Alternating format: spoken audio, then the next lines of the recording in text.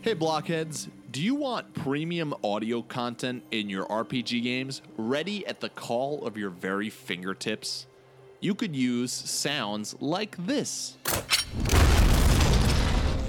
Or like this. And even this. Well, now you can. You have heard BattleBard's audio in our Hired Heroes episode, and now they are making those sounds available to you. Their store officially opens on February 1st, and there are special rewards through the Dungeon Master's block that you can get when you check out for the first time. When you buy a BattleBard's credit package worth either $10 or $25, if you use the code DMB1, you will get one predetermined track for free.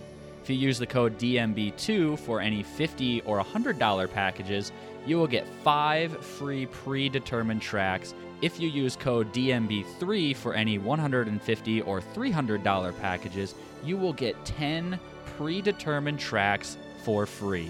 When you check out with those codes, you help not only BattleBards and the Dungeon Master's block, but most importantly, you help out yourself. Chris, what are you talking about? There's a giant coming. We gotta go! We gotta go! Don't start it!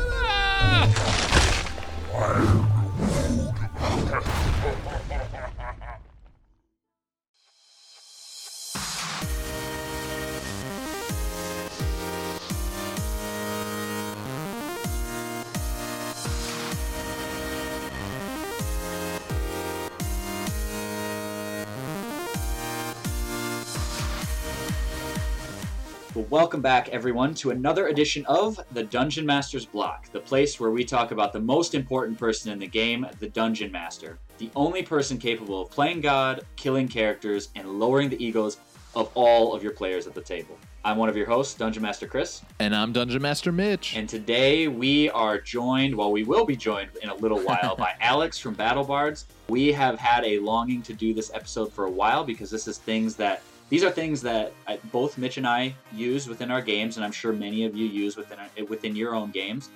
Sounds. And so we are including Alex from BattleBards because they are one of the premier audio tabletop people in the business right now, and he has just a plethora of knowledge when it comes to sounds and soundscapes and all of that good stuff, and how to make it fit well and how you can use it well within your campaigns.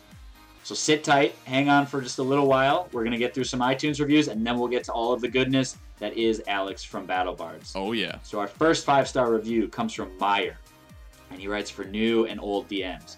What can I say? This is one of the few podcasts that sit on my phone that I listen to. While they talk mostly about dungeon mastering for Dungeons & Dragons, what they talk about correlates to other RPG games such as GURPS. For me, the best part is the story time section. Hearing those creates ideas for what I would like to do in my game. The meat section has helped me improve my campaign creation. No longer is the main villain one guy, but a council group that operates a shadow figure, Count Zell. Nice. Listen if you are new, to get a better grasp on DMing. Have a few players listen to the stories to get them interested. This is a highly recommended podcast. So thank you very much, Meyer. You are a favorite listener of ours because you left a 5-star review. So thank you very much for that. And your name is Meyer, which is our grocery store here. Spelled differently. That is true. Spelled different, but yes. Our next 5-star review comes from Super Beetle 333 and is entitled Great Stuff for Getting Through Work. 5 stars. My job involves a lot of working alone on computers, so having a good long podcast to listen to is a must. This show is extremely informative and has helped prepare me to run a long campaign along with being very entertaining. Good work, guys. Keep it up. We've heard so many people say we love listening to this at work, and we are glad that we can be the soothing sounds that get you through the workday. So thank you so much, Super Beetle 333. We appreciate that. Better than your boss chewing your ear off. Yeah. Can I get those TPS reports? Yeah, I was thinking the same thing. All right, so the next one comes from Hogagen, and Hogagen 2, so I hope I said that right. Excellent resource for DMs, 5 stars. This podcast is extremely informative and thought-provoking for DMs. I would recommend that every DM listen to it for tips to improve their games. Short, sweet, and to the point. Yeah. Thank you very much, Ahogajin. Yeah, thank you. We hope that Chris said your name right. Chris did probably a way better job than I would have. So every time you say Ahogajin, I just think of Shahugan. Ahogajin? I don't know. Anyway. Something like that. The next 5 stars from Lotus Wrath, entitled A Must Listen for New and Veteran DMs. I've recently came across this podcast, and I have been listening to it constantly ever since. It is a really fun podcast to listen to and is full of great advice for those of us who run campaigns, those who are thinking about running one, or those who write creatively. The hosts are insightful and entertaining as they relate their advice and stories about their past and ongoing campaigns. The Storytime segment is always worth listening to for the antics that their characters get involved in. I highly recommend this podcast to anyone who is considering starting a new campaign or for those who need advice on their current ones, and I will definitely be spreading the word to my other role-playing friends. Thank you for that. And he ends with a fantastic hashtag. Hashtag Stomp is King. Yes, Stomp is King. So that's why I let you take this review. Yes, I didn't see that. That's fantastic. Like, there you Thank go. you. Lotus Wrath. Thank you so much. Stomp is King. Everybody remember that. Well, with that, let's head to the meat. I'm starving.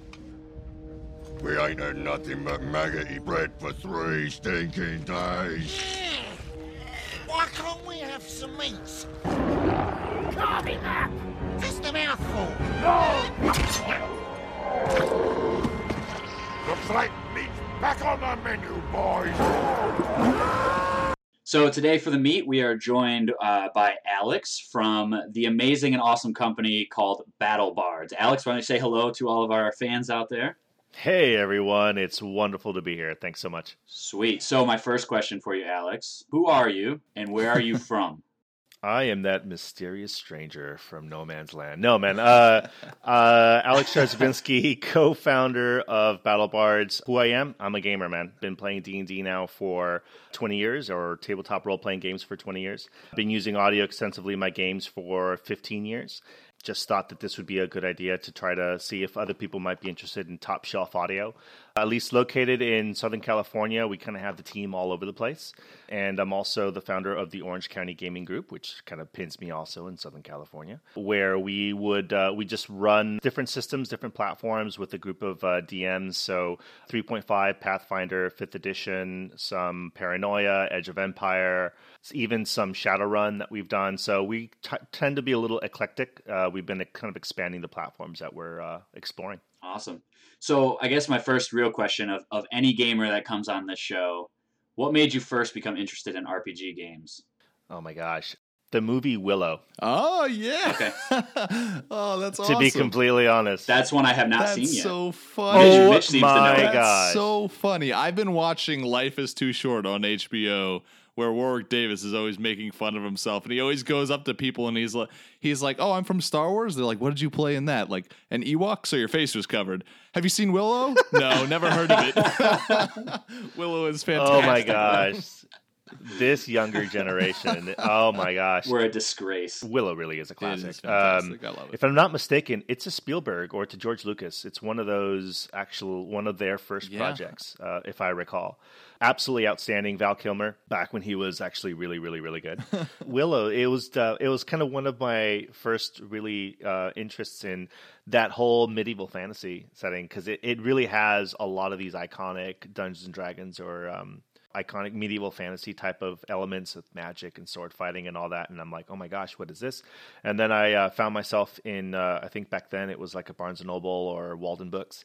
And I was flipping through some of these fantasy novels. And then I ran into the Player's Handbook. And I'm like, oh my gosh, there's a game where I could be, Mad Mardigan, or I could be a sorcerer and I could run, my friends through this stuff. This is the greatest thing since sliced bread. And that's a romance that just went from there. I have never, ever heard somebody, when we've asked people questions, how did you get started in RPG gaming? I've never heard somebody say, the movie Willow. And I'm so glad that we have a person who said the movie. That's fantastic. I'm so excited right Chris, seriously watch it. You need to see it. Watch Willow, dude. You need to watch Willow. I'm telling you. I don't know how you're going to watch Willow. YouTube Do they or have something. Willow I'm sure on it's out DVD? there. I have no idea.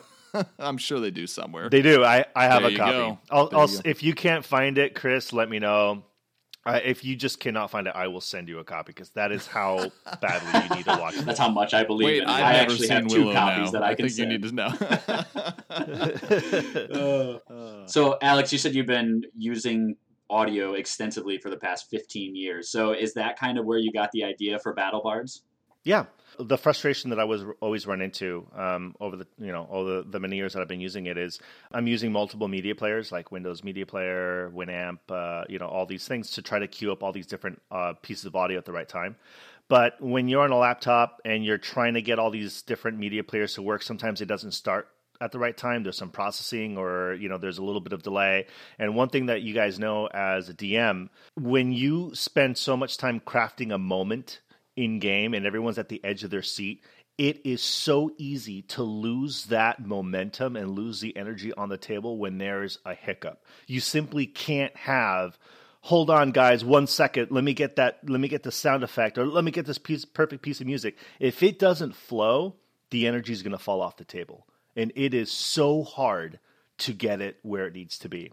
And what's even worse than waiting for a particular piece of audio to play, it's a darn Geico ad or something because you have because you've got you've got all these links to YouTube because you've got all this bits of audio that you want to play, and all of a sudden, a PC is about to die, the BBG is about to launch their next, empowered delay blast fireball, and have you ever seen Geico? And you're like, no. So I'm like, there's it's so easy a caveman could use it. Exactly. And they're like, what was that? Is that part of the scene? I'm like, guys, don't. Because I'm all pissed off at that point because I ruined the whole thing.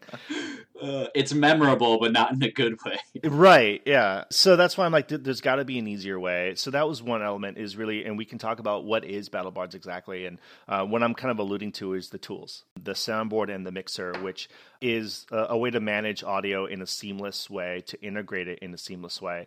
So these were all designed with my direction and with other GMs who have experience using audio in gaming. So it's very particular to how GMs work.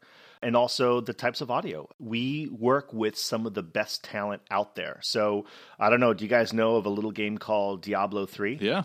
Nope. I've heard of it. Just like Willow, never heard of it. You've heard of it. No, I have Wait, heard if of I say Diablo no, 3. will you I've send totally me a heard of it. copy of Diablo 3?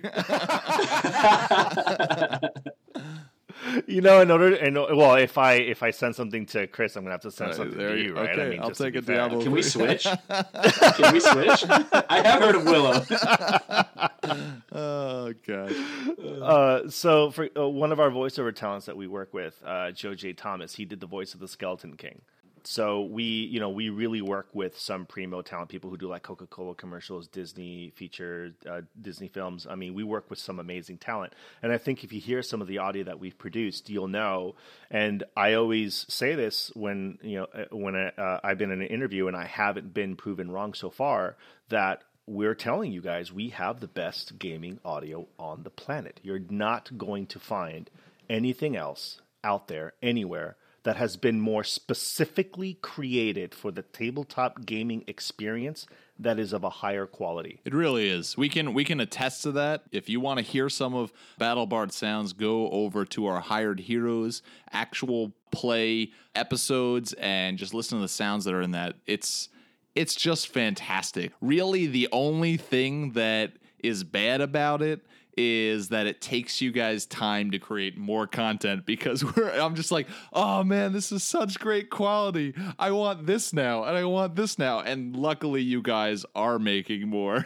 We just, and it's a lot of work for you guys. But as a fan of your work, we're just like, more. We need more. It's so good. I appreciate it. No, that means more to me than I could say. Thank you so much for that, Mitch. So yeah, it's a ton of work. So unlike a service like iTunes, which is like a huge catalog of audio, we actually curate our list. And as the audio director, I can tell you that I listen to every single piece that goes on there multiple times because I work with the artist to refine it. And with us already probably going over 1,000 tracks, that's a lot of work between myself and the various talents. We contract with over 100 talents right now. It's really excruciating, especially when you're working on a track that's that's not quite there and you know it has potential. For example, to give you guys a case in point, I don't know if you've heard some of our Dwarf Temple or Dwarf Religious tracks. Oh, yeah. Yeah. So, making sure that each track has what I call providing gaming insight, which means each track can't just be good. It can't just be a beautiful track. It needs to provide something specific to gaming. So, for example, to keep the pace of those tracks, it was, Hammer on Anvil, an iconic dwarven theme. It was the deep male vocals, something, again, that could be easily, tied to a dwarven motif. That's that level of detail that we go into. So when I'm crafting a brief for a new piece, I will go into as much gaming material as I have out there, and not just D&D, but other systems. And I'll ask myself, what do gamers expect from this kind of music? What does a Lizard Man village going to sound like? What are some of the elements that should be incorporated? What environment do they live in? How do they structure their society? That's the level of detail that goes into some of this. So thank you so much. That really means a great deal. Not just saying it. It is fantastic. Well, and even when you said the dwarf hammer on anvil and the deep voices, I'm thinking through that song in my head and I can hear it and I'm like, oh yeah, there it is. That's totally how it sounds. And it's amazing because when I hear that, I'm like, I imagine walking through like something that looks like Moria, seeing these pillars and seeing these guys working on the side with their hammer and anvil and chanting the song while they're doing it. I'm just like, my mind is erupting with imagery when I hear that music. And it's just the music. It's not even the DM saying something. And so when you're saying you're trying to have it have some point in gaming that's more than just a beautiful piece, like I think you've done that, especially when we're talking about the dwarven piece. Like I can just imagine it more than it just being like, wow, this sounds really, really nice. Yeah, really appreciate it. Yeah, and don't get me wrong. Sometimes when I'm working and I just want music in the background, I'll actually play some of the BattleBards music just because it's nice music. But thank you so much, guys. And the talent would really appreciate that, and I'll pass the kudos over to our talent. They work really, really hard on this. I mean, thank you. Just one last question. How many sounds do you guys currently have in your library? A rough estimate, just so people can get an idea of how invested you guys are into this. Sure. I think we're pretty safe over 1,000. Music, sound effects, soundscapes, monsterscapes, voiceovers, including languages and scripts, NPC scripts and clips. And it's growing by leaps and bounds. So I don't know. It's hard to say because it really depends on what we receive from the talent as far as what we call BattleBards quality. I think we should safely be over 1,000 at launch, and we're hoping if we can really get some more traction, we're hoping that you guys are going to keep me as busy as I have been, and we'll keep growing that library. As Mitch said, there's a lot of stuff that we've heard from people saying, why on earth don't you guys have a goblin warband, or why the heck don't you guys have this and that? Because it takes time. Right, and money. But we want to hear that. Let me know.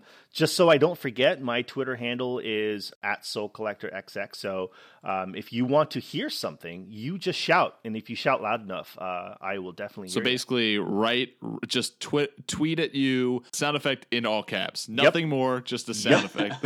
That's just this. I must have this. Get this done. And we'll definitely put it on the chopping block to take a look at. So you said you've been doing gaming for 20 years and using music for 15 years. And so that's kind of why we invited you to come on to talk about the sounds of D&D from somebody that is creating sounds that you can use within D&D or any of the RPG games that you're talking about. So from your experience, Alex, and you can walk us through this as we go, but what do sounds do to the environment that you're trying to set for your players? I guess that's where I kind of want to start. Like when I think about music, and I've tried to use it, I've tried to use ambiance, I've tried to use dragon screaming, and they usually epically fail. But so if you can get it right, what can that do to an environment for players that you're GMing for? Awesome question, man. Using audio in gaming is a little bit of an art. I don't want to say that it's complicated. I don't want to say that it's difficult to use. It really depends on how you want to use it. There's so many levels. There's so many different ways of using audio in a game. There's from a casual background music or soundscape to just add some ambiance to scoring and scripting an entire session, which is super involved. So to your question, what does it do? Music, there's a reason why the film industry for the last 50 plus years easy, and of course in the video game industry, spend tons of money on audio departments, on the Foley stage, on composers. That's why Hans Zimmer, John Williams, Clinton Shorter, that's why some of these guys make so much money, because what music does, or what audio does, it forges that emotional connection to a scene. The case in point that I like to use is, I will challenge everyone listening right now to prove this point. Fire up your Star Wars DVD, and during that opening crawl, put it on mute. Oh my gosh. I'm going to take a little bit of a risky bet here, but I'm going to bet that opening crawl is not going to have that same epic opening beginning impact without John Williams' score in the background. It might make the episode 1, 2, and 3 better. But, it no, might, that's when you right? mute when Jar Jar comes on, or Hayden Christensen, then mute. Actually, you just skip is what you do. You're totally right, though. Like, you watch like a work where they're talking about a scene in a movie. Maybe you watch some behind the scenes kind of stuff, and you'll see a scene where the music has been taken out of it. And like Lord of the Rings comes to mind for me. Like the music in Lord of the Rings, not The Hobbit, Lord of the Rings, is just so powerful. And if you take that out, especially I think of Return of the King, the like last 40 minutes that it's like, is it ending? No. Is it ending? No. Which to me, I love it. I love all those scenes. But you take the music, especially out of those really heartfelt stuff. Now, you can't take away from the acting. The acting is phenomenal, but the music, the sound of that scene just adds so much emotion to that scene. It's fantastic. Absolutely. And that's why a lot of these composers, these amazing composers, make the money that they do. Oh, yeah. Some other examples would be like Gladiator, during that opening scene with the barbarians. I mean, I've watched that without the audio, and it's just like, that's some neat effects. That's some neat graphics, but you're not having that connection to tension. Whether a scene is meant to have you convey, sadness or excitement or anticipation or anxiety, the visuals can only do so much. But music has this almost magical effect to a human being. I consider music the last form of true magic that we have left in this world, because with music, you can convey emotion, which very little things can do. I mean, you could even consider voice as a form of music. It's that sense of audio, because it has a way of forging these connections. And as someone who takes gaming quite seriously, this has been my passion for 2 decades. I relish those moments that I'm seeing my players forge an emotional connection to the worlds that I'm helping to create through collective storytelling, where I see one of my players getting visually upset when an NPC that they forged a relationship with a year dies. And as they're dying, I'll play, for example, by the way, here's a couple tips. You want some sad music? Dumbledore's Farewell from Harry Potter. It will pull your heartstrings.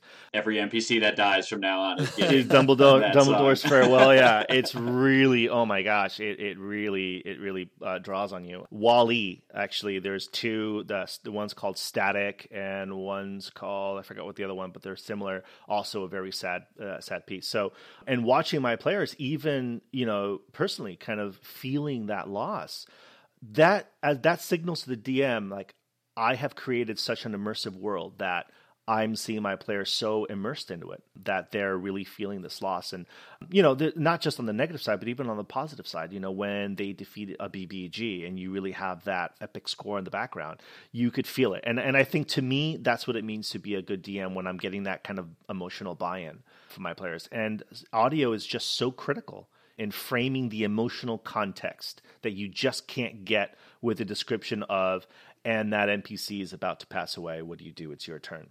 Well, one thing that I've thought, like, even Mitch, when your character Brand died in our last campaign, I was like, I don't have any music right now to make this. Like, it just felt like something was lacking in that moment, and I feel like players had a hard time connecting with it. It's like, and Brand gets engulfed by a big fire breath from this dragon, and they kill the dragon. And it's like, okay, well, what do they do? They don't really feel any connection, because there's. And I think what you said, music is said as the last magic here on this earth. I think in that moment, to have Dumbledore's Farewell or Static from WALL-E playing in the background would have been phenomenal. And it would have made that moment astronomically better, both for you, Mitch, as a character, and for the players in that moment who are trying to resonate with what just happened. Yeah, I found myself looking for those types of music. Like I have an extra iPod that now I've just deemed as my music iPod.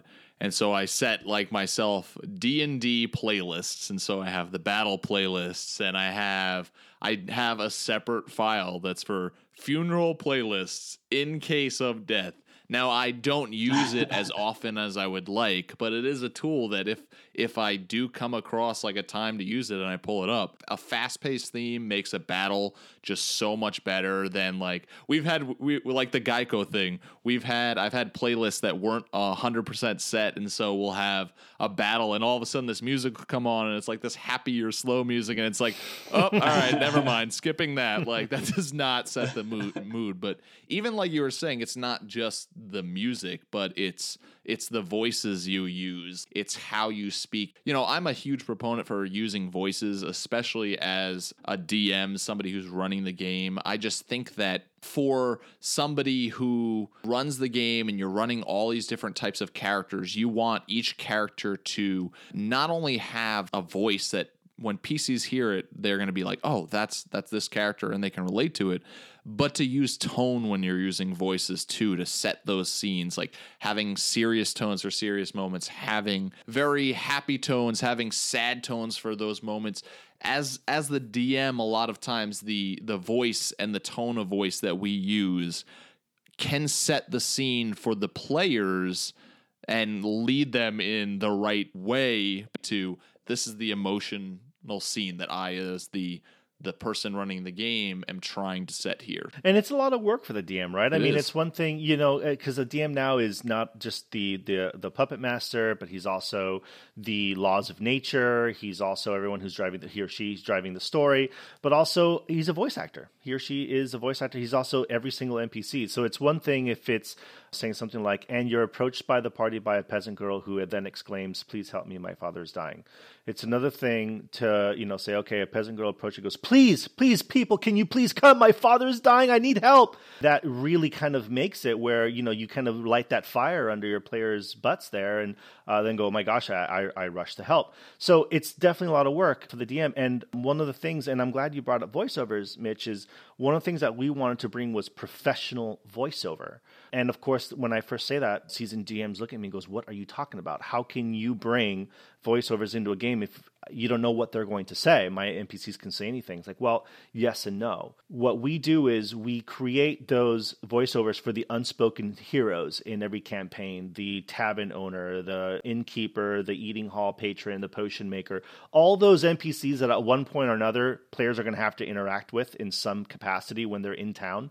And too often, those moments get brushed off as to just some accounting things like, okay, well, we roll into this new town. I need to buy potions. Okay, well, you go to the Bubbling Cauldron and they've got whatever potions you need. Just go ahead and do the accounting and buy it. That's well and good if that's really what it is. But for a DM that wants to add some flavor and some color, you could now do so without any work on your end by having a professional actually do the intro. So, you know, we have, for example, a voiceover. One of the ones that I'll tell you about is Gambling Hall by Edwin Tiong, one of our voiceover talents. And he goes into this lively, you know, introduction of, you know, welcome, it's good to see you. And he kind of goes through some of the games that they currently have. Oh, you can play cards, dice, and the old goblin toss, you know, and there's all these things that the voiceover can do for you as a GM where I didn't have to put together a character, a background, adventure hooks.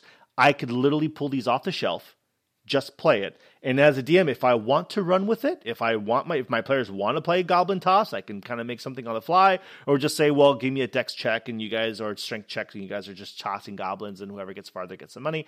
It just depends on what you want to do, but I have that ready to go and I have a huge list of that where I don't have to, if I don't want to, come up with all that context. And I think that's another way to make it immersive, because then it's like, wow, who is this guy? Let's explore his backstory.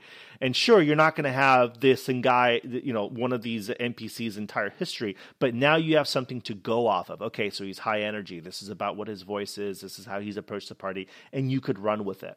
Yeah, that's what I was going to say. Like, even when you were talking about that innkeeper, I remember hearing that voiceover, and I was like, even if they ask a question that's not exactly about games or about, welcome to this tavern, you can still, like, instead of having to come up with some sort of way to inflect your voice or say something or come up with, is this voice gravelly or is it like a higher pitched voice? It gives you something that you can even practice before you get to that moment. So if they do ask a question like, how much is a room or something like that, you can then go off of what he said with what you practiced and say, hey, this is how much, the room is. It's, 5 silver pieces a night or something like that, and you can say it in that voice, which I think is extremely helpful instead of having to come up with a voice and not knowing if it's going to sound cool or if it's going to sound, smart or silly or whatever.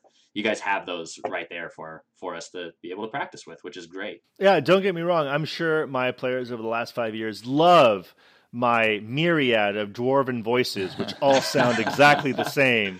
Yeah, right. So, I mean, it's nice at least to have that option. So, as a GM, you have 3 options whenever your players want to do any kind of NPC interaction. One, you could just phone it in. You can just say, okay, buy potions, whatever. You could set something up beforehand if you knew that they're going to go there, and you could have already your script and your background, which is great.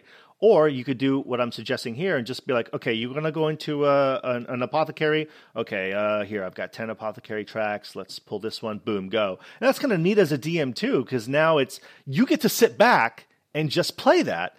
And here you have a pro who's giving this awesome, nuanced script. And you could also just run with it, like you were saying, Chris, as much as you want or as little as you want without having to prep it beforehand. And as a GM who's spent so much time on every little nuance and detail, it's so nice to just be able to sit back, have someone else kind of do that heavy lifting, have someone else kind of do all that work, and just enjoy it. And just, let that play, and then just work with my players after that. That's kind of a nice little reprieve. For me, I love tools. I love any tools that makes my life easier because I will sink a lot of hours into crafting a session. I would go as far to say, too, with going to voices again, that I would bet that with the characters that I have DM'd over the years, that my players have really grown to love and gotten these emotional attachments to, especially like remembering scenes where certain NPCs have died, whether it was story driven or just something that it was like, wow, something bad happened. I was not expecting, well, this character is no longer going to be around because that dragon just blew fire over them or whatever it is. I would very much think it's safe to say that if voices were not being role played, that those PCs would not have those emotional attachments that they did. Maybe they would, but not to that degree. I think that it really draws the players in. I think it's the same thing when players are using voices. I think that, Chris, I love Caleb. Caleb loves to try his voices, but there's always a night where he's on point with his voices, and then there's a night where he forgets all the time. But when he's using his voices, I think it draws us into, picturing his characters, remembering who he's playing. It's not just Caleb talking at the table, but it's his character that he's talking about. And it's those moments where all the players are having a discussion and they're deep into their voices that you as a DM know this is a scene that they're really into. It's not the players sitting here anymore. These are their characters. They are in this moment. They are in the tavern. They are in the dungeon, whatever it is. They're really into this. Oh, especially when they start arguing in their voices too. That's my favorite is when they start arguing in voices, because then they're totally in full on character mode. They're not even like thinking as themselves anymore. They're thinking as if they were there as that character. Like they have become professional actors in that moment, shooting from the hip, going with it with those voices. And what you were saying too about Caleb, when he is playing his Viraco, this warthog character, when he gets those snorts in there in between words, it is the best, because I know he's in that moment. And you picture it. You picture his Viraco talking. Yeah. Yep. It's funny. And so it takes us off guard at first, but once he keeps going with it, it's like, this is how he talks. And I can imagine this Viraco, who's a captain of a ship, talking and addressing the crew like when he's praying to Procon when we're out on the sea, and he's snorting in the middle of this solemn prayer to Procon. It's like, I can imagine this Viraco with his captain's hat standing up by the wheel, giving this prayer of safe passage through the sea, and it just makes that moment so much more in depth in my mind than what it could have ever been before. And so I think voices are important. The one thing I would say, if they're going to be a hindrance to your campaign, I would try and practice them on your own before. And don't just try to fly from the hip. You can if you're good at it. But yeah, the voices are phenomenal for adding to any sort of scenario that you're in. Do you guys do that? That's a good point. Do you guys practice voices that you're going to use? Because we're all GMs here. We're all DMs. Like, do you guys practice your voices before coming in? Or I know there's plenty of times that we have to off the cusp like come up with character voices. But for NPCs that these are going to be important. Do you guys practice? And if so, how so? I do every now and then. So at least like during the week when I have a certain script for an NPC, I'll kind of run through it a couple times. And as far as how, I'll take in, I'm not going to lie, I'll take influence from TV or, characters that I'm fond of. Gimli from Lord of the Rings, obviously. Davis really nails that character, I think, so extremely well, both in tone and in portrayal. So I'll practice a bit, and I'm sure some of the other DMs do as well. But what you guys were saying, voice is key. And I mean, for those of you listening, what I would like to encourage is you really don't need to be a pro, and I would even say you don't even really need to feel that comfortable. I'll be honest with you, I've been doing this for a really long time, and I'm by no means a professional at all. That's why we hire talent to do our voices, and that's why we hire talent to do BattleBard's voiceover. But as Mitch was saying, and as Chris was saying, it's even if you're not a pro, just providing your players with a voice that's not your normal voice will help your players with that immersive aspect of I am speaking to someone different. So I'm no longer speaking to Mitch. I'm speaking to the innkeeper. I am speaking to the weaponsmith. And as long as it's just a different voice, it's going to help make that connection in a way that just speaking normally wouldn't be. And the way that you can forge those connections are by the little nuances between who is being portrayed and the player. So, for example, if one of your players is dwarven and they love dwarven culture and they really put themselves as a proud dwarf, it's one thing to say, okay, well, the dwarf blacksmith comes up to you and says, what can I do for you today? It's another thing if that same dwarf blacksmith goes, "Ach, lad, it's good to see you. What can I do for you today?" So it's like, oh, that's a dwarf. Oh my gosh, that resonates with my character. And you're going to see that player engage with that NPC in a different way than if it was flat, than if it was just kind of, not really feeling it. And again, don't worry if you don't get it right on. I mean, this is practice. Even if there's a little bit of chuckling at the table, that's to be expected, but you'll get better. And I think as long as it's just different, I think you're going to see your players really immerse themselves in the story a little bit more. So really want to encourage you to try it.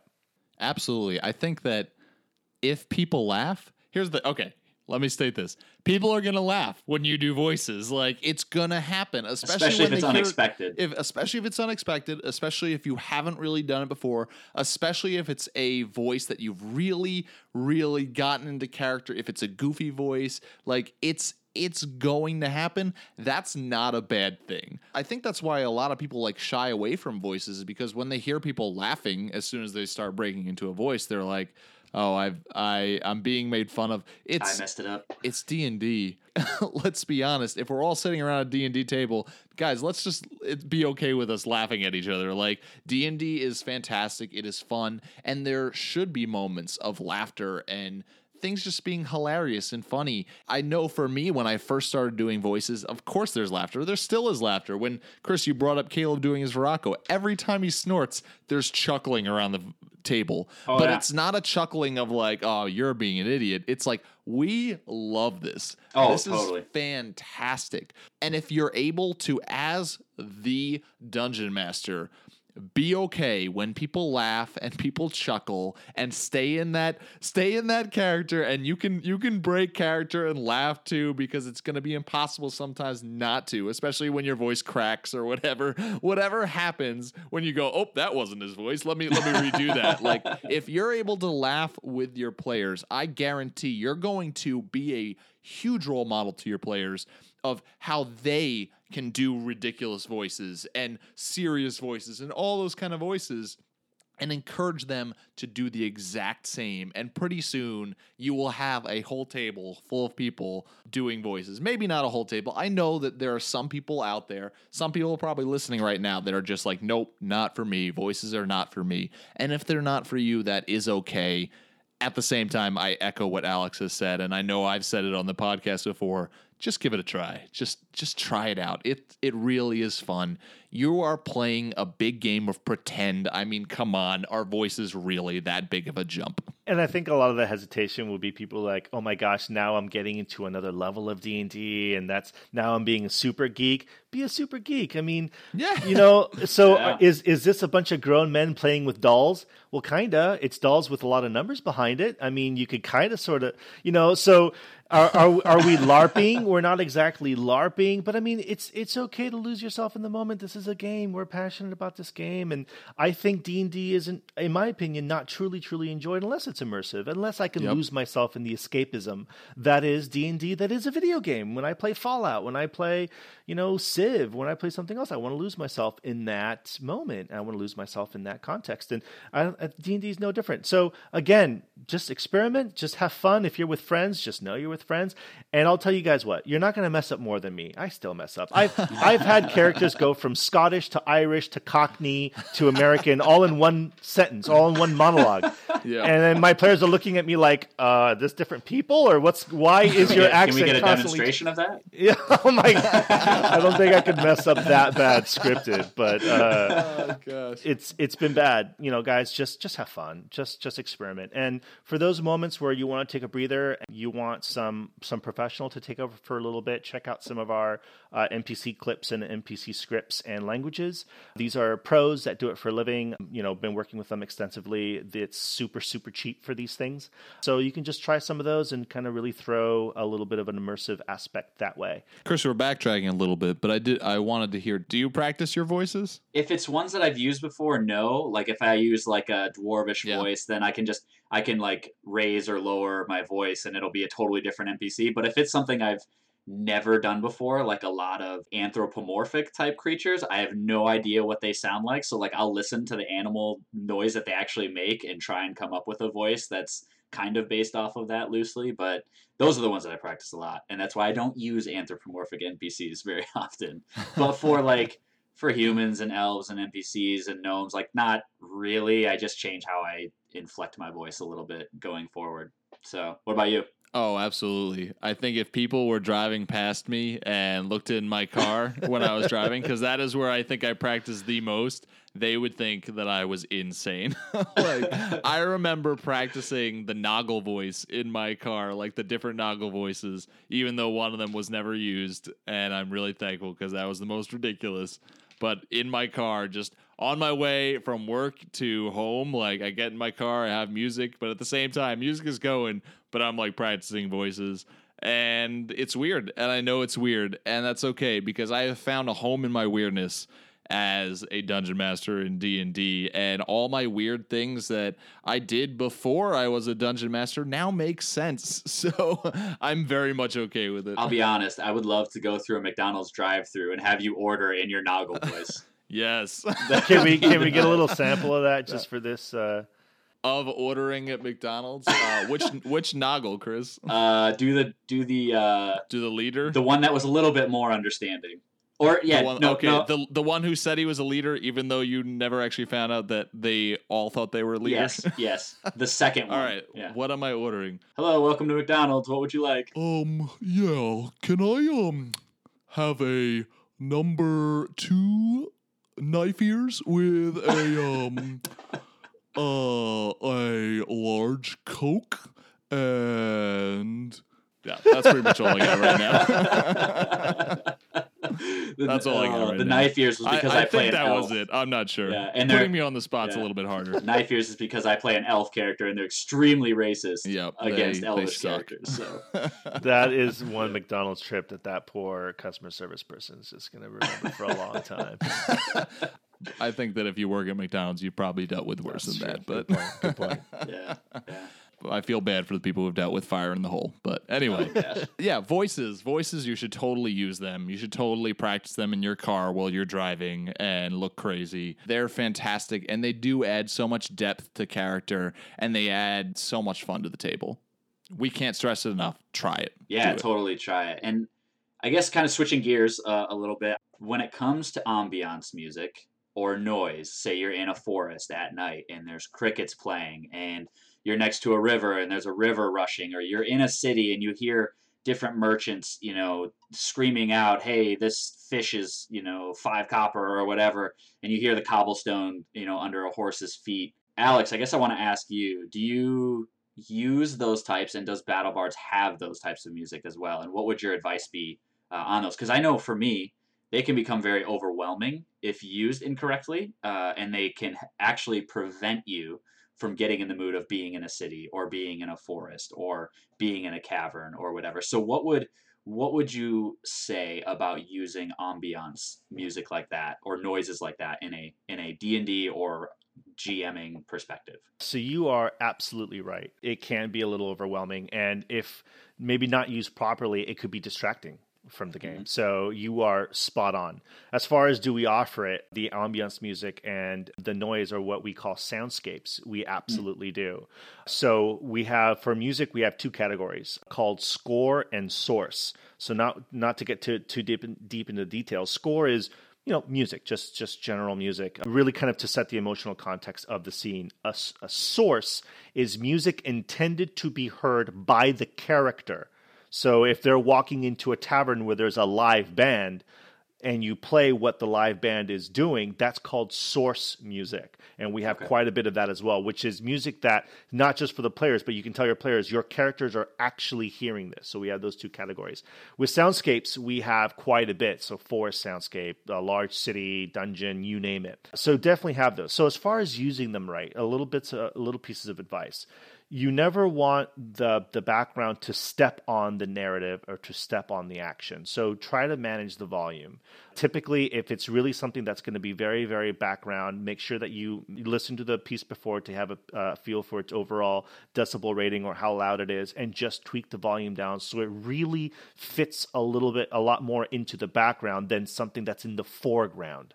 All the soundscapes that we create are very specifically engineered to make sure they're not distracted or not obtrusive. And that's actually soundscapes, ironically, are one of the hardest pieces that we work with talent, because the challenge that we give them. It's like the soundscape needs to be compelling enough that someone who buys our soundscape doesn't feel like we ripped this off from one of those Sounds of Nature CD, those relaxation CDs that people get. So it has to have enough elements to be compelling, but it can't introduce anything obtrusive. We can't have a thundering beast coming into the foreground in the scape, because players are going to be like, what the heck was that? That's going to derail the game if the DM didn't want to put that. So you have to be really, really careful. So manage the background. I would also encourage DMs that if there is something introduced into your soundscape, then roll with it. If someone says, well, I just heard a fishmonger hawking fish, then I want to take a look at their fish. Okay. Well, they've got herring and they got salmon. He's selling it, there's some that's half a day old. He's going to sell that for copper. The fresh stuff is going to be for silver. So roll with it. But at the same time, what I would suggest is listen to the soundscape before you use it, and make sure that it doesn't introduce anything too obtrusive. If your players are getting distracted by crickets, I'd kind of wonder what's going on in the game. Do you have an overly passionate druid that has Speak with Vermin, or that needs to use that at every opportunity? Then that might be an issue that he or she is not getting a chance to use some of his abilities, not so much with the soundscape. Usually soundscapes or ambiance music is not stuff that you want to use on the fly. So in one of the articles that I write for Mad Adventure Society, there's really 2 kind of methods of injecting audio in a game. There's on the fly, there's prepped. On the fly is literally stuff that you haven't scripted it, you haven't planned for it, you click play as soon as you think the moment is right. And then prepped is when it's actually written as part of your script or part of your planning. And ambiance and soundscapes are really those that kind of should be prepped. Unless you know exactly what that soundscape is or what that music is, and you're comfortable doing it on the fly. So yeah, as far as it being distracting, I think you're going to find the BattleBards soundscapes are particularly engineered not to be. It's just to provide that context. So when your players are in the middle of the wilderness in a forest trying to figure out what to do, you could at least have that immersive background where they can feel, as they're having a conversation, that they are in that environment. And that's, again, kind of calling to that immersive aspect in playing. Mitch, do you use ambiance music at all when you play? I know the answer to this. I'm just more asking for the listener's sake. Or ambiance noise, whether source or soundscape stuff, like he was talking about. Yeah, so just so you guys know, so when it's music, there's source and score, and then soundscape is its own category. Soundscape are those environmental sounds, yeah. Yeah, I have before. I don't use sound effects that often, mostly because most of the sound effects that I do with my own mouth. So, but music I use all the time. It's really it depends on what you want to do. If I want to frame a scene that's somewhat important and I need my players to be at a certain emotional level, then I would look to my music, because that's what music is really good at doing. If I need my players to be tense, sad, happy, longing, or what it happens to be, I'm going to look for a music piece that conveys that. If I simply want to provide an environmental context to a situation, then I'm going to be looking to my soundscapes. It really depends on what you're trying to do for your players at that time that will kind of guide what decision would be appropriate.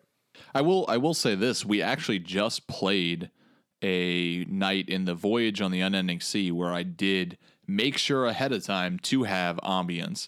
When we had the Shahugin attacking the ship during the storm, I made sure that I had prepped up both music, but while the music was going, big sea storm sound effects, waves crashing, because in the middle of this battle where I want the players to be making balance checks because the ship is rocking back and forth, where they're rolling percentiles because they might get hit by waves that do knock them over, do damage, whatever it is. I want them to remember this is not just dice being rolled.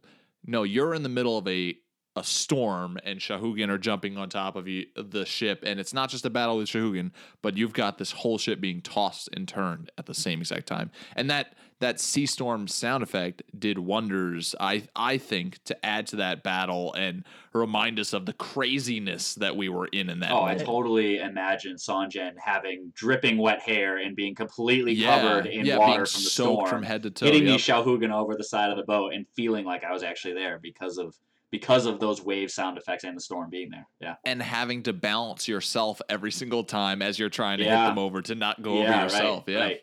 Yeah, case in point, we recently did Ocean Voyage Soundscape, and one of them is storm tossed in the sea. And man, some of these, you just see these tidal waves just coming over the bow of the ship. You could hear it, you could feel it. The spray of the wave, the rocking of the ship as you hear the wood creaking and moaning under the hit of the waves.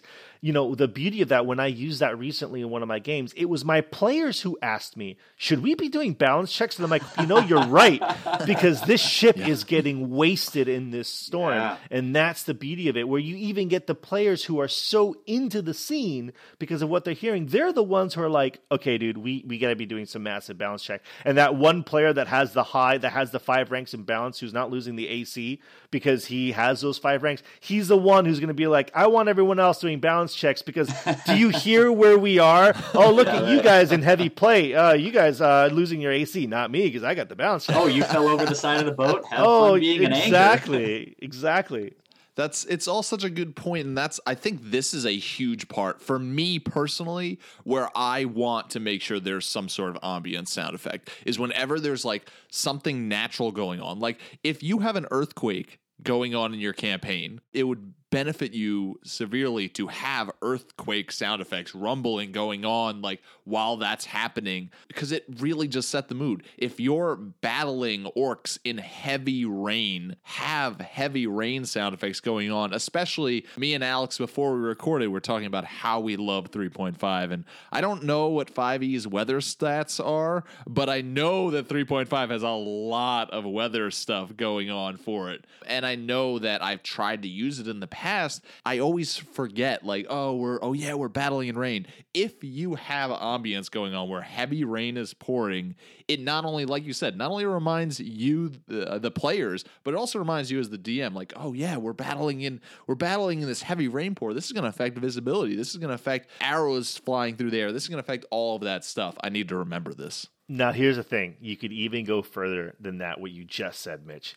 What I even do sometimes, we have a torrential downfall or torrential downpour sound effect. I will crank the volume, and then my players have to yell at each other as that immersive moment because of the rain being so heavy. So to really bring that immersive aspect, it's my players are like, they're shooting like, there's other orcs coming. What? I can't. And that really brings that in. And it really kind of makes that for that immersive factor. So you have the downpouring of the rain. I mean, you still need to be able to talk to each other because you still need to communicate what's going on. Yeah. Don't do that if you're playing 4E because you'll be listening to heavy rain pour at max volume for like 5 hours. But I just think, Mitch, I think about us. We both live in apartment buildings. I just imagine if we did that, like I have a lady that lives downstairs. I'd be like, what is going There's no on? orcs around here. What are you talking about? People walking past. I can't see the rains in my eyes. What is this guy? What happened to him? What's wrong? To bring in, it's, audio can be used not just for the emotional context, not just for the background, but audio can actually have a role in the game. So whether it's really conveying the effects of some skills because of the pouring rain by having it this loud, or what I've done is, for example, we have sound effects of what sounds like heavy bludgeoning item hitting a wood door. What I would do is when I would tell my players, okay, so my players are behind a wooden door and monsters are beating down the door and they have a certain amount of time to find the secret passage. Instead of just saying you've got 5 rounds, I will actually use a progressively louder sound of this door coming apart and being beaten in by the monsters as the metronome. That will be the counter. And I could feel my players panic in their voices as these roles are not cooperating as they hear this door break apart. So there's other ways that you could use audio, not just for that background, but it could actually be a visceral role, a visceral player, as it were, if done well. So let's talk about music a little bit more here. I know we talked about music in the beginning of the episode when we were talking about just like what does sound do for a RPG game, and we talked a lot about emotion, and I think that really does come into play with music. But there's more that we can say too about music and how do we use music in campaigns. Like I know that BattleBards has it set up so that you can select certain types of music that would be perfect for the settings, especially we've said this with sound effects and ambience. Having it prepared makes things so much easier than just off the cusp. But I think for those off the cusp moments too, it's nice to have prepared music for off the cusp music as well. Just having a whole section of battle for a battle comes up, having a whole section for those sad music at the beginning that if somebody dies, like Chris, you were like, oh, Bran died. Like, I wish I had music for this right now. Being like prepared in that sense of having that. And then when that moment comes up, and these are the great mistakes that we as podcasting DMs can make, that there you listen, you can hear from us and see, and now you have no excuse. Don't make that mistake. Like now when somebody in your campaign dies, you can have that like funeral setup playlist or whatever it is to be prepared for. Now I just don't kill characters. Solve my problem. There you go. But yeah, so what does music do? So it's several things, and again, I apologize for using the terms. I guess it's just kind of goes part with having sourced audio for as long as I have. But so a score, and this is what I used to also call ambiance. It's to set the emotional framework. I'll tell you, over the years, there's been many times where I want my players to be at a certain emotional level, emotional wavelength, but it's just not happening. Like years ago, the example I like to cite to people is we, teenage guys, or I was 20 something, and friends and I were playing in a friend's garage. We had just come back from lunch. We're all hopped up on sugar, and we just ate, and our energy's all over the table. And what sucked for me as a GM is we were literally coming back from our dinner break where it was the death of a major NPC, and I'm like, oh man, how am I going to rein in the emotional context when we're giggling, we're laughing, we're punching each other, and like, what am I going to do? So one of the things that I did was, I went to music and I played the track that was, if you guys remember the movie Braveheart, that scene where William Wallace comes back to town right after the death of his then wife, who had her throat slit by the governor. It's this very iconic theme, and there's two things that music did there. The piece itself was very sad and, kind of draw on the heartstrings. But here's something else it did. Because of the connection to the movie, even though the players not necessarily knew the movie, that theme off the top of their head, there was something that clicked in the player's mind, and they remembered that scene from Braveheart, and that's called leveraging a latent emotional connection. And immediately, on a dime, their energy went from all over the place to at the edge of their seat, like something's about to go down. This is a really heavy, deep moment because of that connection. So as a DM, where you kind of sort of need your players to be in a certain frame of mind, music is such a powerful tool. And even more so, I use a lot of music, obviously, outside of BattleBards.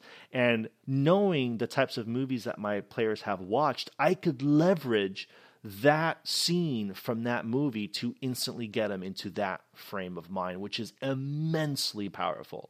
Yeah, that's good. I hadn't even thought about, using movies that my players had thought. I would just go to YouTube or whatever, or wherever, iTunes or whatnot, and be like, all right, sad music, type it in, and then find something. But that's really good. Leveraging latent emotions is something that I hadn't really thought about yet, and am totally going to use from here on out, because you think of those moments where Dumbledore is dying or whatever, or moments that are just tear jerkers when you see them in theaters or at home, and you can leverage those emotions. That could get your players, like you just said, totally back into the moment, no matter how much sugar they're hyped up on. That's spot on. And here's the thing, with one of the nuances with human memory, humans will remember music easier than visuals.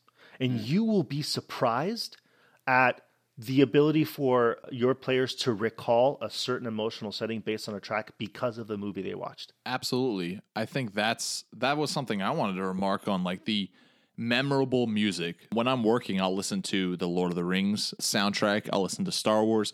And it's like, I don't even need to look at the title to tell you what is happening in the scene, especially for like those emotional, like Boromir's death, Frodo and Sam almost drowning to follow Frodo. Like, I listen to that music and I start to like tear up. I'm like, oh my gosh, I love this. Like, it's fantastic. The Cloud Atlas soundtrack. Oh yeah. It's so powerful. And I think that trait, memorable music, is just so powerful. We know when we watch, I keep on using Lord of the Rings, but the reason I do is because the music is just so because fantastic. It's Lord of the Rings. Because Lord of the Rings, it's a fantastic movie. It's a fantastic soundtrack. That music of bum bum bum bum bum bum bum bum, whenever that comes on and you're watching that movie, I don't know about you guys, but I just get chills, and I'm just like, it doesn't matter what's going on. I want to be one of them. When that comes in, it's just like, oh my gosh, I love this movie. I love this scene. I love this.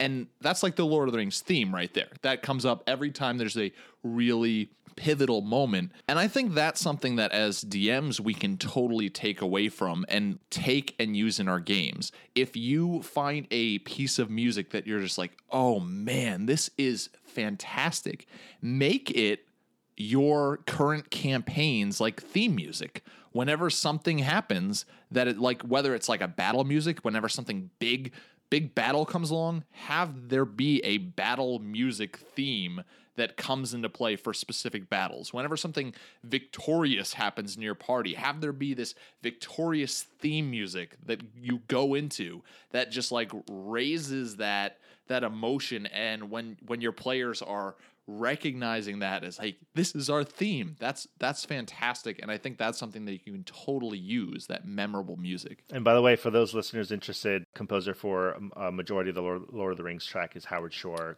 Great composer, yep. Some amazing work. So good. Look up his portfolio on YouTube and you're going to find a lot more of his work. And yeah, one of the cool things about really diving into this as a DM, that if you're interested, you're going to start to learn the names of feature film composers, which it's so weird how much of their work you will start to use. Hans Zimmer is another all-star that I use a ton. Yep.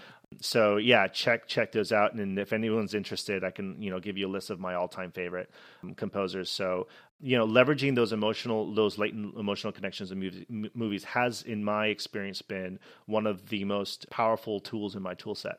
as far as getting players to really spin on a dime or really kind of get them dialed in.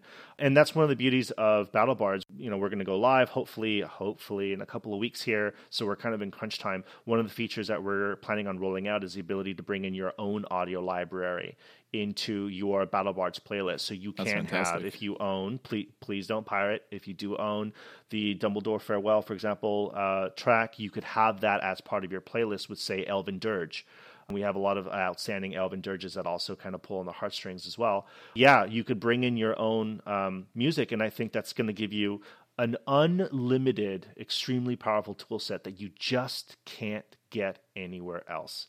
So that's one of the things that Ambiance does. Now, sourced music that does double duty. It provides the emotional context, but it has the evocative, immersive aspect that just Ambiance doesn't do. For example, the Dwarf Temple music, Elven Dirge, where you hear elves in Elven language singing a tribute to a fallen. Again, very similar to Lord of the Rings, the Lament for Gandalf. The Druid Grove, where you hear the animals in the background. That's something that Ambiance music can't just do, because now your players can interact. Now the players know it's their characters that should be feeling this. And that's an interesting nuance. So there's what should my players feel, then it's what should the characters feel. And sometimes it's different. And by having music that could appeal to both aspects of a persona is immensely powerful as well. So I invite you to also check out some of the source tracks that we have as well. We have a question about music that comes from one of our Patreon dragons. DM Starhelm asks, one thing I've always wanted to do but never pulled off in a satisfying way is appropriate background music. An epic soundtrack like what you'd find in a movie, this is all stuff we've been talking about, or video games, seems like it would be difficult to pull off everything else the DM has to keep track of to do. I know some AP podcasts pull it off with editing and post, but how can you get that same effect at the table? He wants to know, like, how do you get that same effect? And I think that's a lot of that is what we've already talked about, like just having things and making sure to prep. And I think for me, the one thing I would add to that is one thing I feel like he might be asking is those scenes like where Aragorn is running and talking in Return of the King, and he's doing a speech, and you have that music.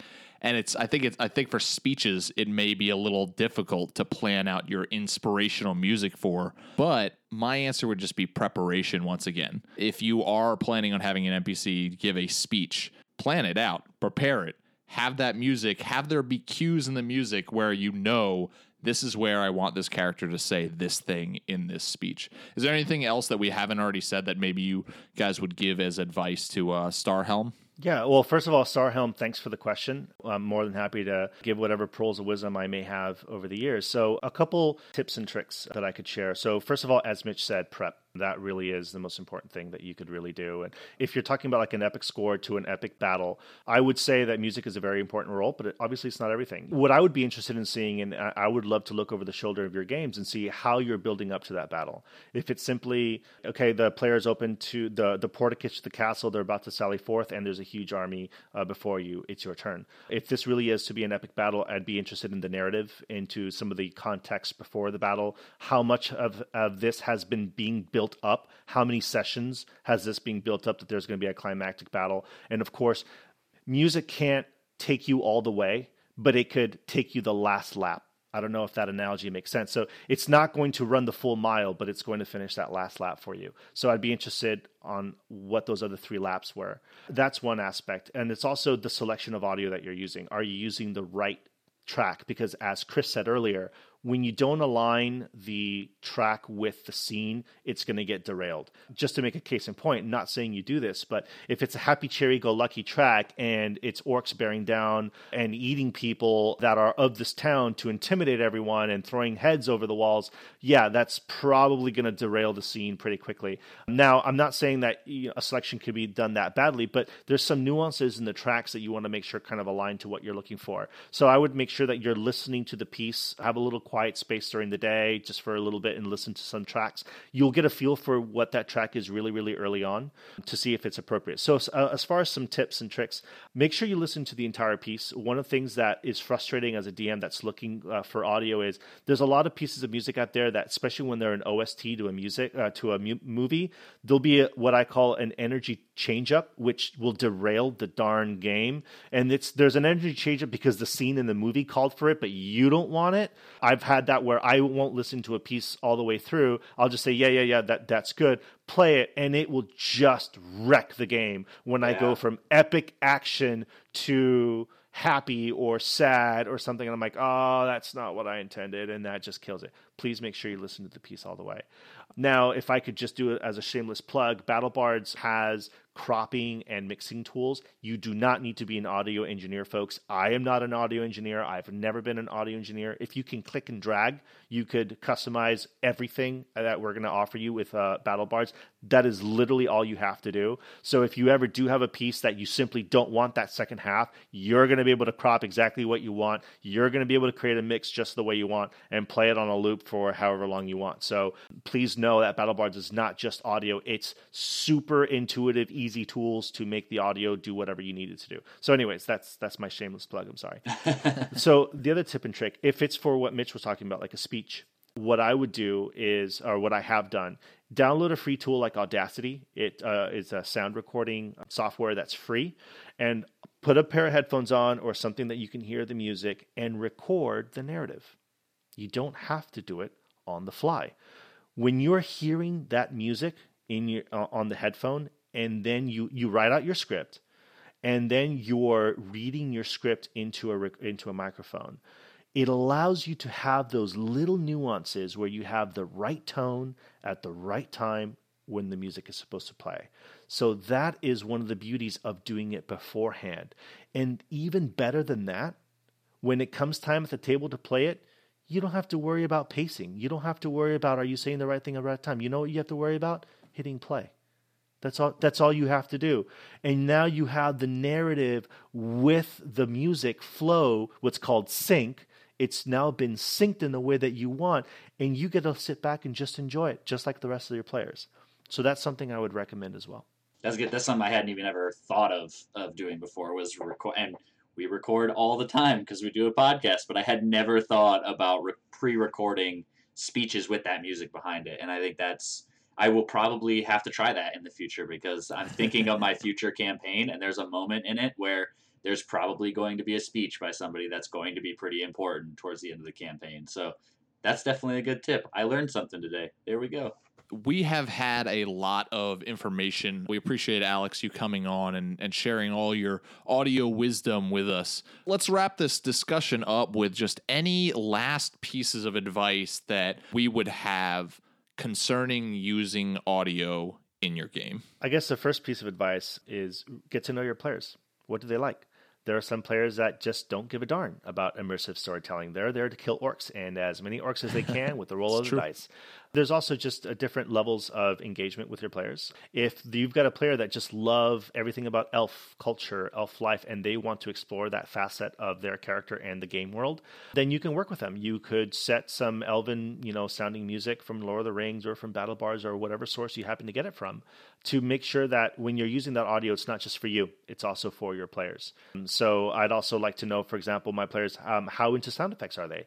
Whenever they roll a critical hit, do they want to hear that axe being driven deep into the chest of an orc? We could provide that. And if that will enhance the gameplay for them, then have that ready. If not, then don't. Similar to that, make sure that you're comfortable with how much audio you're injecting in your game. You don't need to score everything. You don't need to go crazy. You don't need every sword swing to be, nuanced in some way or have a sound effect. It could literally just be a couple of ambiance, or it could be, every NPC has their own voice. It's up to you. I think we'll all agree. We're all seasoned DM here. DMs have a lot on their plate. They have a lot to do. The last thing you want to do is overburden yourself with a bunch of audio that you're not ready for. Have a measured approach. Put as much audio as you're comfortable. Lastly, I would just say, feel free to explore. There's a whole world of audio out there. Look, and I'm not going to be here telling you that you have to get everything from BattleBards. No, there's a lot out there. There's amazing OSTs. There's amazing audio that you can get from folks out there that release gaming-specific audio. Look at it. Listen to it. Integrate it. Find a way to expand your horizons. Maybe you never considered voiceovers before. Just check some of them out. Maybe, soundscapes isn't something that you really thought your players would be interested. Try it. Try one. See if your players really liked it. Maybe it was distracting for them. Maybe it fit really well. So just don't be afraid to explore. In general, I think it's relatively easy to find audio. And if you are interested in BattleBards audio, great. I think you're going to find that a lot of it is super affordable based on the quality and the types of talent that we work with. So you're really not going to be losing a whole lot by giving us a shot. So I would just like to encourage you guys to just try it. If you have any questions, please, ask DM Block, ask me, ask BattleBards. Our Twitter handle is at BattleBards. Mine is at SoulCollectorXX. You can find me on Facebook. I think you'll find that I will chew your ear off more about audio than you would ever want. As you've heard here. That seems kind of against what if you're chewing their ear off. Like, I don't know. That seems... It is a little counterproductive. You might want to think of a different approach. True. I think you will see that I will badger you to death on everything on audio and gaming. And to be honest, guys, one of the reasons that we're doing this in BattleBards is not... I don't think there's really any delusions of grandeur that we're going to make a killing here. It's really, this company is really being driven by people who are passionate about the hobby. We're super passionate about D&D. We're passionate about how we could make tabletop gaming an immersive experience even more so. BattleBards is being driven by people who look at those movies, who watch those movies and figure, why can't gaming be like that?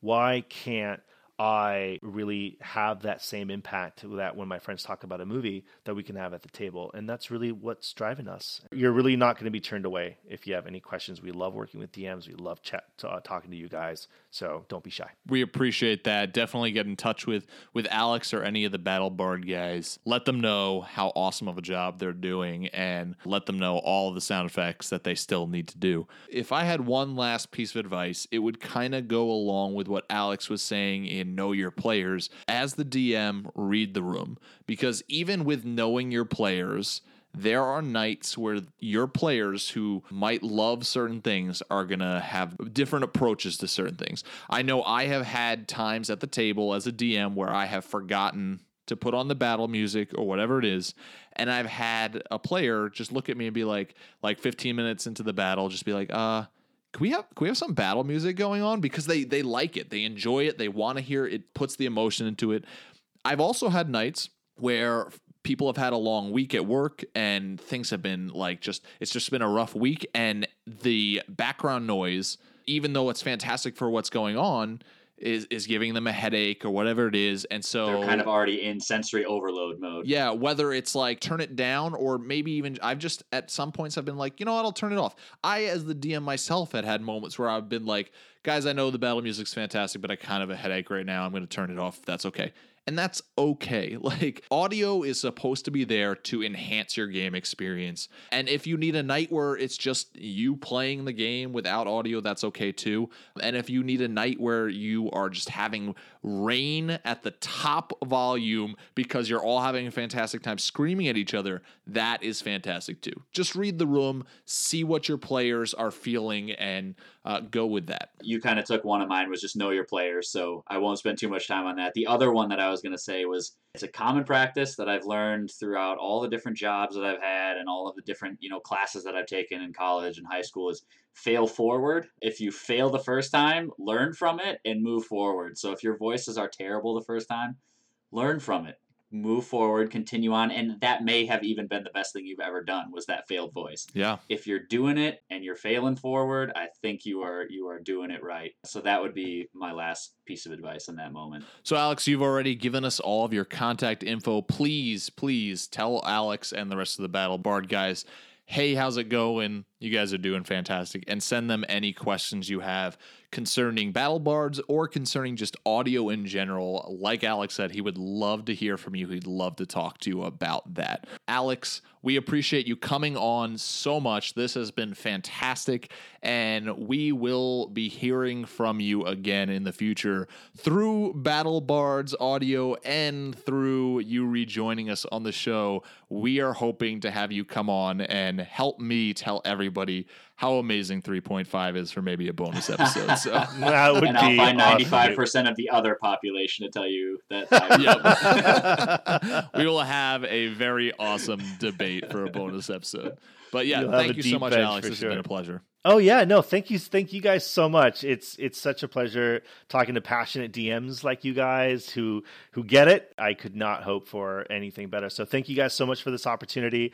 Anybody out there, just to recap, you can follow us on Twitter at BattleBards, Facebook at BattleBards. If you don't want to take anything that I've said at face value, that is amazing. I love it. So go to SoundCloud.com, look up BattleBards, listen for yourself. And remember, not only do I want the feedback, or do we want the feedback for the various audio, but we want feedback on the tools, on the soundboard, the mixer. How are you guys using it? What else do we need to do? What features do we need to have? Please do not be shy. Let us know. This is a tool for you guys as much as it is for us. In fact, one of the reasons why we created this tools was because I wanted it. I wanted something to manage my audio, but it's also it's really for the community. So don't be shy. Let us know. We're hoping that we go live the middle of December, but software development world tends to have a lot of unforeseen hiccups, so we'll do our best. But thank you guys so much for this opportunity. I hope you'll have me back, and it was such a pleasure.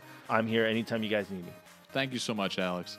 Well, that's all we have for you today on the Dungeon Masters block. We hope that you've enjoyed this fantastic episode. We really do, once again, thank Alex for joining us, for being able to talk sounds of D&D with us. And we do encourage you to use sound in your games and find that place that sound in your game fits for you. It may just be battle music. It may just be doing voices. It may be every now and then throwing some ambience. It may be all three of those just adds to your experience. But find that place where you get the most out of using audio in your games and bring your games to life more with them. So, Chris, if they would like to write into us and ask us questions about sounds or Dungeons and Dragons in general, or just be like, hey, Chris, how you doing in your life? I want to hear more about you as a person. Where can they write to us at? You can write to us at dungeonmasterblock@gmail.com. Send us anything and everything that you want, I guess. That could be opening ourselves up for some pretty bad things, but Yeah, don't send us anything. send us stuff related to RPG stuff. That's what we're looking for. We don't want to get personal. No. Yeah. You can also hit us up on iTunes, leave a 5-star review, get a shout out on a future episode, and you'll help people know that we're actually legit and worth listening to. And you can find us on Podcast Addict and Stitcher and whatever else it is that you use on Android phones. You can follow us on Twitter at DMS_block. That's at DMsBlock. And you can like our Facebook page. Both of those places will be great places for you to go to get updates on the show and to find some pretty funny memes. We have a Patreon member shout out of the week. And this week's Patreon member shout out is Patrick Krantz. Thank you very much, Patrick. Patrick is a dreaded silver dragon, so fear him. Watch out for him on the forums. And yeah, thank you very much, Patrick, for making our dream a reality. Yes, make sure to leave some dragon tracks on the forums. We'd love to hear what your thoughts are. So thank you, Patrick Krantz. Well, with that, we are closing down the shop. We're turning off the lights. We're shutting down the mics and the computers on the Dungeon Masters block, the place where you come to hear us talk about the Dungeon Master, the most important person in the game, the only person capable of playing God, killing characters, and lowering the egos of all other people at the table. Thanks, everyone. Have a good night. Keep on Dungeon Mastering.